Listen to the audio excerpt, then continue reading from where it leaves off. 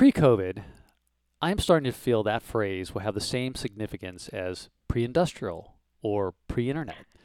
Well, pre-COVID, there were technology companies that educated customers on how to use technology in a classroom, face-to-face. That was the main option. Then, face-to-face was not an option. So these companies had to quickly create digital content customers could consume virtually. But creating digital content is just one step in effectively engaging your customers digitally. I am Thomas Law, the Executive Director of the Technology and Services Industry Association.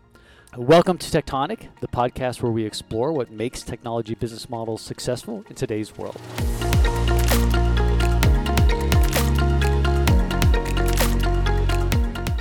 In this episode, I will be joined by Maria Manning Chapman, one of my longtime partners in crime here at TSIA.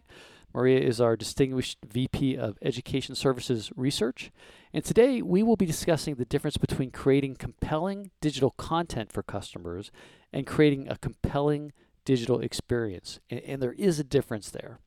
Now, for those listeners not familiar with TSIA, we are a for-profit research institute. We track the financial performance of the largest publicly traded technology providers on the planet. More importantly, we perform deep operational benchmarking with the technology companies that are on the TSIA platform. It is that data that informs the insights you will hear in this series. All right, so let's get into it. And Maria, welcome back. Can you remind our listeners about your current role at TSIA and what you were doing before you joined TSIA? Okay, great. Happy to be here, and Thomas is correct. We have a very long history together. March of this year was 12 years, wow, which I still cannot believe. I know, it goes by. It's truly flown by. LinkedIn reminds has. me every year. It pops up and it says, congratulate Maria. I'm like, is another year gone by? I thought, geez, that was like last week. I know. Yeah, it feels that way for me as well. So that's what happens when you work with a great team of people at a great company. I agree. So when I joined 12 years ago, there was no education services practice area. So over the 12 years, we have built up that membership. So, my role is like my other research analyst counterparts, and I conduct surveys, write up the findings from those surveys. I work on a daily basis with members. And the way that I couch what I do when I talk with members is I always say I'm helping them with the business of education. Mm-hmm. And that can cover all aspects. That's content development, it's delivery, it's operations, it's certification. And how can we help our members run the business of education better? Prior to my time with TSIA, I was a practitioner. I was running education services organizations, did that at various companies such as Mercury Interactive, which was bought by HP, went to a small pre-IPO company and ran their education organizations. Going way back in the time machine, when I was at Veritas, I was managing a content development organization. So I have the advantage of hands-on experience as well as 12 years worth of data and research to apply when I, work with members. Which is great. And so you're part of this Mercury Interactive Mafia, which we've talked about before on this podcast. But one thing, yes. One thing you said there, which I think is really important. When you joined 12 years ago, that was one of the key things is that education services was often not thought of as a business within tech companies. Mm-hmm. It was sort of a financial art project, much like we see with customer success these days. People had to do it, but they didn't sort of know how to invest in it, scale it, monetize it when it makes sense. It doesn't always make sense to monetize it. And I think that's really been such an important part of your body of work over the last decade, is to really help these education service leaders think about what they're doing as a business. It doesn't mean that they, you have to be this massive profit center, but you are running a business. You've got to have enough funding, to be able to scale it, et cetera. So I think, you really have helped the industry there, on that topic. But so I've got a couple questions here that were all inspired by a blog of yours that I read and I thought was really good. And so let's talk about digital content first. And when did you first see digital content become important to education organizations in tech, and how would they typically deliver it? So before I discuss that, what I want to do is define what do we mean by digital content. Okay. Because what I find is people use terms, and you say potato, I say potato. Maybe we mean the same thing, and maybe we don't. Mm-hmm. So when I talk about digital content, it takes two forms. So one is e-learning. And I think when people think of digital content, they most readily think about e-learning. And e-learning, we mean, self-study, where it's, video-based or simulation-based, or, something I go to a portal and I do on my own. And the term we use in education is we call it asynchronous. It means it's not tied to an instructor or to an event. I can do it anytime, 24/7.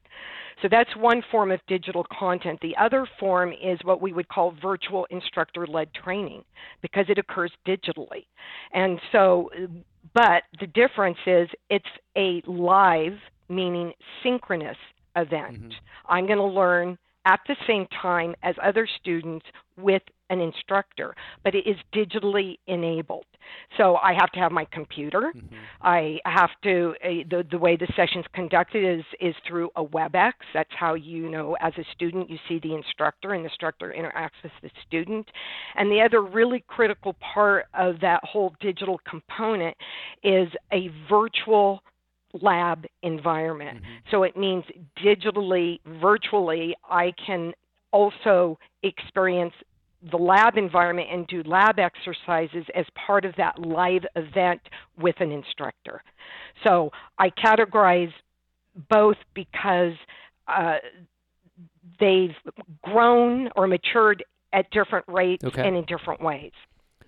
So let's go back in the time machine to a time when we called digital content web-based training, the WBT. All right. So WBT has been around, web-based training has been around for a long time, but what I would say is it was very infantile, if you will. So back, if I go in the time machine, literally, 25 years ago, my time at Veritas as an example, we had web-based training, but it was really very what I would call quasi, meaning it was ancillary. So you still sent a student to a classroom or maybe on-site. You still did that face-to-face training, but you might provide some ancillary content that they could get through web-based training. So it was kind of, sat on the side, if you will. It wasn't what I would call mainstream. So that's what the online e-learning looked like going back in time. Now, when you look at virtual instructor-led training, it's really been mature for 20, 25 years. Because again, if I go back to my time at Veritas, we were doing virtual instructor-led training. But 25 years ago, but what were they using? Because I think of virtual instructor-led training, like you said, you could use something today like WebEx, Zoom, et cetera, to be able to do that. How did they pull that off? Well, it was very similar. There was whatever the platform was, and that's where I would say things have matured, is the platforms have gotten much better. Yeah, that's what I would think. So I'd have to think back to what was the platform we used for like the WebEx, Zoom more proprietary kind of elements. Just for that, just for virtual. There was some platform, and then thanks to VMware, once you could virtualize instances of software, you could then virtualize the lab environment. And so, again, that has kind of matured in terms of being able to virtualize the instances, making the access easier and easier, being able to do that worldwide because, let's face it, 25 years ago, bandwidth issues meant very often if you were in, a country the other side of the world, you were, dropping from the live session. So it existed, and virtual instructor-led training over the years has improved based on platform improvement. Okay, that makes sense to me. So, but it's been around for a while.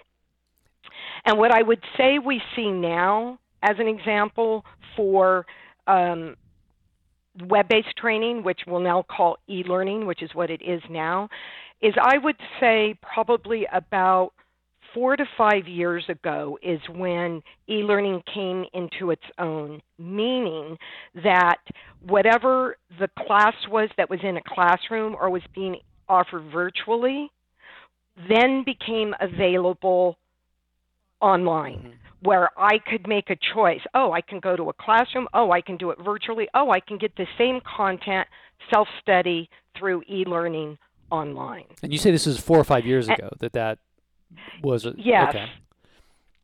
That it matured from it being kind of like that ancillary content to being what I would call more mainstream in terms of here's the whole course, and you can get the full course. Now, the next metamorphosis over the last, let's say, 3 years has been getting to nuggets of learning. Because historically what has happened with e-learning has been very monolithic. Here's this entire course. Well, maybe I don't want the entire course. Maybe I only want a module. Maybe I'm trying to find an individual task. How do we get it more granular so that someone can find the content they need and not have to consume a 3-day course to get what they need? And that's where the big shift has been for online learning, is getting it down to what I call nugget-sized, bite-sized pieces. So as I listen to you, I mean, because you're giving us, this history lesson on what's been going on with digital capabilities for education services, and it sounds like they've been chipping on this for a while. But still, with that, when COVID hits in 2020, I know from talking to you that still a lot of ES orgs were caught flat-footed and had to pivot hard, because there was still a lot of, give me a sense of how much of education was still being delivered in a classroom. People fly in or the instructor flies out. Roughly pre-COVID, what was that percentage, do you think, in the industry? What I can tell you is based on the revenue. So the percentage of revenue. So what we track in the benchmark is what percentage of your revenue comes from classroom training, virtual instructor-led training, on-site training, and then e-learning. And the two heavy hitters, and I mean like almost all revenue, is so pre-COVID. Right. The percentage of revenue from on-site training was about 38%. Yeah, so significant. And then the percentage for classroom training was about 25, 28%. So over half the revenue let's coming. Do the math. Yeah, over half. So that's like 60 some odd. And only about 15% of revenue was virtual. Yeah. And 6 to 7% from online learning. Okay. So if you look at the revenue distribution, that will tell you, like you just said, about 75% was face-to-face classroom or on-site training. So this is interesting. So again, education services chipping away at digital capabilities for many, many years, which is good. They're starting to build those muscles, but still, majority of the revenue coming from face-to-face, either fly an instructor out or fly students in. Then COVID hits. Tell us, the audience a little bit. How did ES organizations do with that? How did they navigate that? Well, let's put it this way. It immediately revealed the flaws. Yeah. Because if you did not have a smoothly running virtual environment, so let me give you, paint that picture two ways. So there are some folks who will say they have virtual instructor-led training, and all it is a webinar. See, and for me, that's a webinar. That to me is not pre-recorded webinar, like a pre-recorded or a live webinar? No, it would be live. It would be live instructor, but there would be no interaction, no virtual lab work. Yeah. So it's just like like us talking now kind of thing, except it's an instructor talking to students, and you're on the communication very much a one-way platform, channel, whatever it is. One-way channel. Yes. So those folks would often categorize themselves as having virtual instructor-led learning. Really. And for me personally, it was like, no, not really, because true virtual instructor-led training needs to include the hands-on lab work. And so that's where that's where the flaw was revealed. Got So it. all those people who only had webinar only were like, oh, holy, you know Yeah. what? I got to spin up a virtual lab environment. Yep. So you can do that on your own, which obviously takes time, more time than if you go to a third party. So there's third party providers, companies like SkyTap, ReadyTech, CloudShare, who if you go to them and say, hey, here's my lab exercises, I need you to host them, they'll spin everything up from there. Got it. So those folks, I needed, to get that underway. Yep. Quickly. So they were at least in better shape than people had no virtual anything. Wow. Yep. And so there were two camps there. I would say most of my members that were software members, because people are used to virtualizing software, they were okay. Most of those members did have a full virtual instructor-led platform. The webinar-only people tended to be my smaller X as a service members. Oh, really? And the folks who had nothing tended to be product companies. And by product companies, I mean like hardware. You can touch it. Yep. So literally hardware providers like networking companies, computer companies, healthcare. Like they had big CT scanner machines, etc. And most of the time, all of that training is instructor-led training because these folks had hands-on labs, huge centers filled with equipment where you come for weeks on end and get trained. Right. Well, that was clearly a showstopper. Yeah. And those were the people who were caught flat-footed. And were they were able? Like, oh my God! So let's just go down that rabbit trail for a minute. So for those poor, because you think about a world where training, I'm learning how to configure a piece of hardware. I'm learning how to fix a broken piece of hardware. And suddenly COVID hits, and I can't fly people into the training centers. Did they virtualize that? Were they able to digitize that experience, or how? Yeah. I have a great example, and I'll mention them by name because they applied for a STAR Award, so I know their information is in the public domain. And that was Varian. And they had nothing. They had 100%, for the most part, 100% is face-to-face training. And I got to give them credit. They were, they turned it around in like 4 to 6 months. And that may sound like a long time, but not really. That's a huge undertaking. So what they did was simulation. So it's kind of, you can do some virtualization. Now, if your equipment is using software, then obviously that part you can virtualize into a lab. But the actual, push this button, flip that switch, do these things, they did that through simulation. Oh, cool.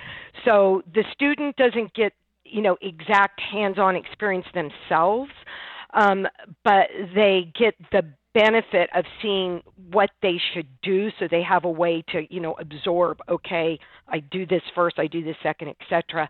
And what they're looking at now is virtual reality. Interesting. Now, to be able to immerse somebody in that experience without actually having the equipment. So COVID becomes the great accelerator for all companies, not just software companies. All companies to figure out how they can deliver their education effectively, doing it in a virtual, digital way. Do you think now that as we come back to more normality here, do you think companies like these hardware companies will they go right back? Do you think to 100%? We're going to do it in person because it's easier, or do you think that there'll be more of a mix? What are you seeing with your members? How are they thinking about this? I think there'll be a mix.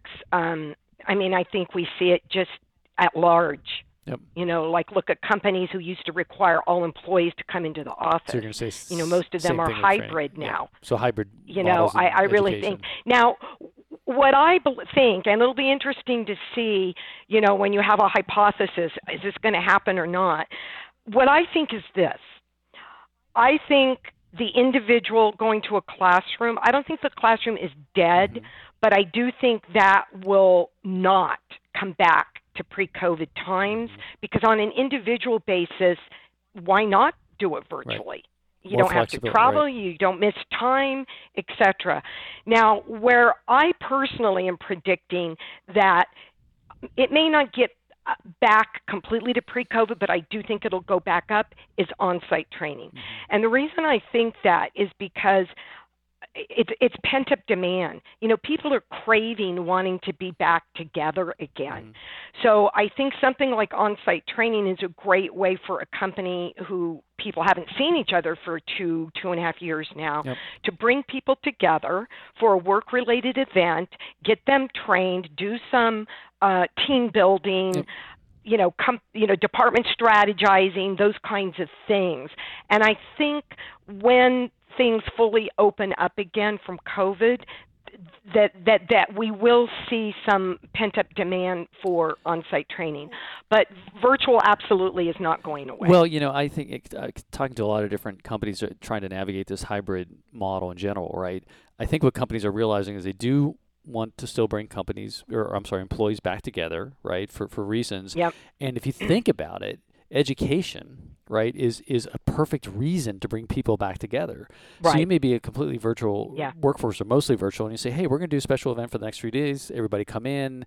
We're going to get training on this. And like you said, hey, we get to see each other. We get to, all that kind of stuff. So Yep. I never thought about this, but, education services ends up playing, a different and yet critical role in these hybrid or virtual work environments where the education is the reason we're coming together, that we do in a way that we, don't do every day. So all right, I want to go back to this blog that you wrote about, digital, content versus digital experience, because, and again, just playing back everything you just said, all these tech companies had to figure out, how to, deliver their content, digitally, and they had to get much better at that, whether they were a hardware company or whoever.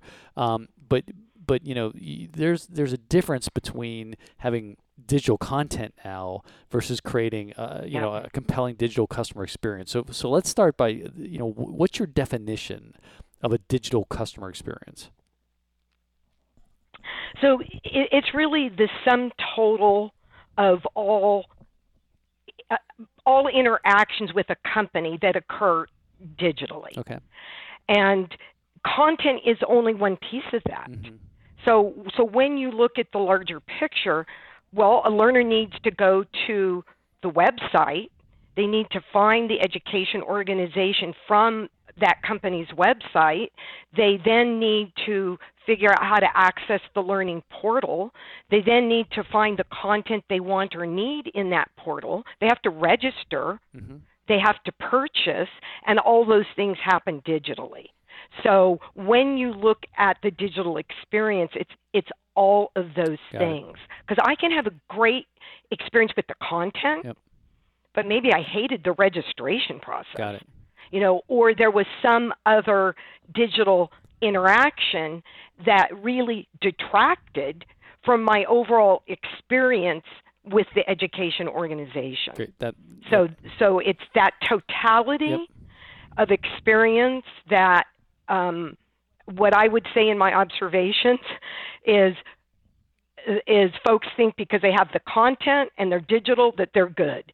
And I am encouraging folks to take it to that next step and say, okay, let's really assess the overall digital interactions that we have with our students. In this book that we have coming up or coming out, as you know, here in May, it's called Digital Hesitation. And in the book, we write this phrase that complexity kills, and as you're talking about the importance of creating a more frictionless experience for the customers, right, as they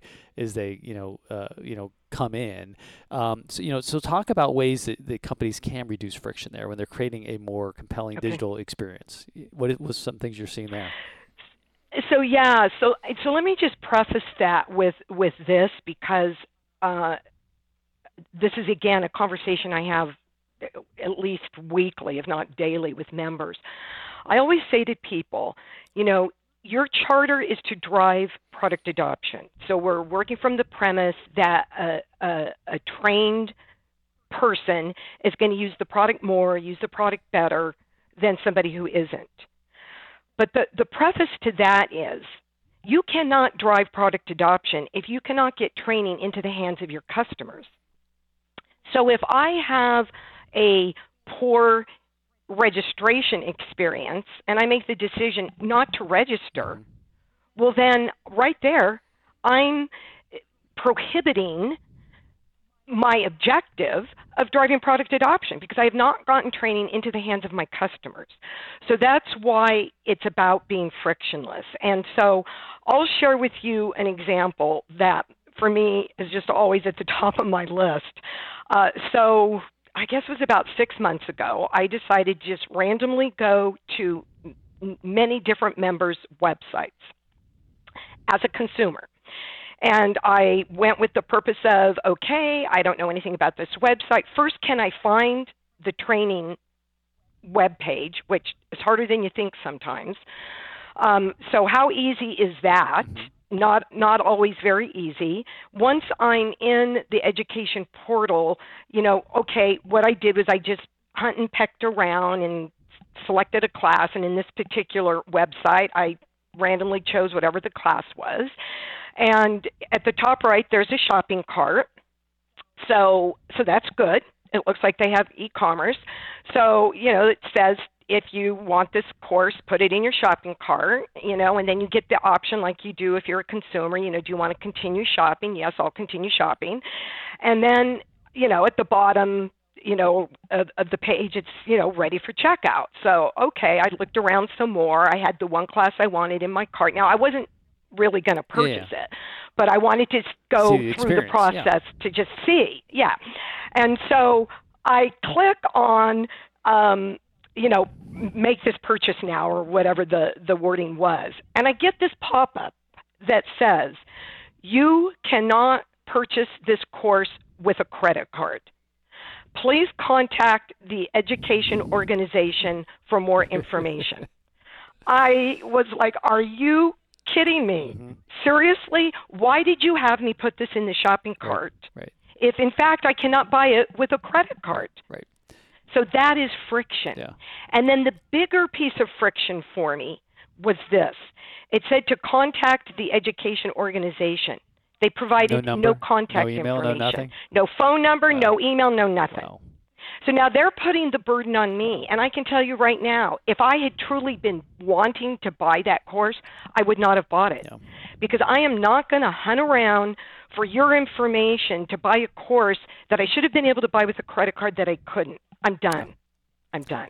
So that's friction. Yeah. Well, and it's about removing those kinds of roadblocks and making that process as streamlined and as simple and as easy as possible. Well, earlier today I was on a call with an expert in customer experience who I think we're going to do a keynote in Vegas. And so I was just, he wrote a book and I was just sort of explaining to him who our audience was and B2B, et cetera. And I said, look, we have a thesis at TSIA that B2B companies suck at customer experience. Yes. That compared to B2C, right? And that absolutely. And we believe that enterprise B2B companies have got to get on the same train that these B2C companies are. Yes. That's where it's going. And so, your experience, would that ever happen to you if you were shopping on Amazon.com to buy something? Never. Not in a million years. Yeah. And it's funny you should mention that, Thomas, because that is exactly what I say to my members. Yeah. Think about your experience as a consumer. Don't think of yourself as an education services person. Just think about what you like or you don't like when you go to a website to make a purchase. Yeah. And whatever it is you don't like is probably going to hold true for when somebody's trying to buy training from you. They're not going to like that either. Let me tell you about another pet peeve I have. Okay. This is the one that kills me too. It's like, oh my God, is when you go to the website, and I saw this more often than I would care to think. Go to the website and there's just this listing of courses. Just like hodgepodge, no rhyme or reason. Here's all these courses. Well, first of all, I don't know what I want. Where do I start? What do I need, etc. So that's one problem. But this is the thing that it just makes me crazy as a consumer. It asks me, I can't register for anything. I can't talk to anybody. I can't do anything. I have to fill out a form. Mm-hmm. And when I fill out the form, then somebody will contact me. Your email or call you, yeah. I'm like, oh my God, that is crazy. It's and when I talk with members, it's exactly what I bring up, Thomas, is think about this. If you went to Amazon.com, before you could make any purchase on Amazon.com, they asked you to fill out some form. Right. And then somebody at Amazon's going to get back to you before you can make the purchase. Yeah. Would you buy from that website? Absolutely not. Correct. It just makes no sense to me. It doesn't. And I'm going to put some attributes on the table here from your blog that you've covered, in terms of creating this more compelling digital customer experience. One of them you covered was findability, just being able to find, things easy, and also I think presenting it in a way that, okay, this is what I should be buying now or focusing on. You covered purchasability, which is making it easy for them to click and buy. That's that's an attribute that you write about. But there's another attribute you had in the blog about communicability. What is that? It's a made-up word. Okay, well, I don't know that word even exists. It's hard for me even to say it. But I made it up. I read it from your blog. But anyway, so you did a good job. So tell me, don't make me say that word again. But tell me what the heck is it? Since you made it up, I guess you get to define it. What do you mean by that? So, well, some of it was in the example that I gave with the hard-to-purchase example, which was being able to communicate with the education organization.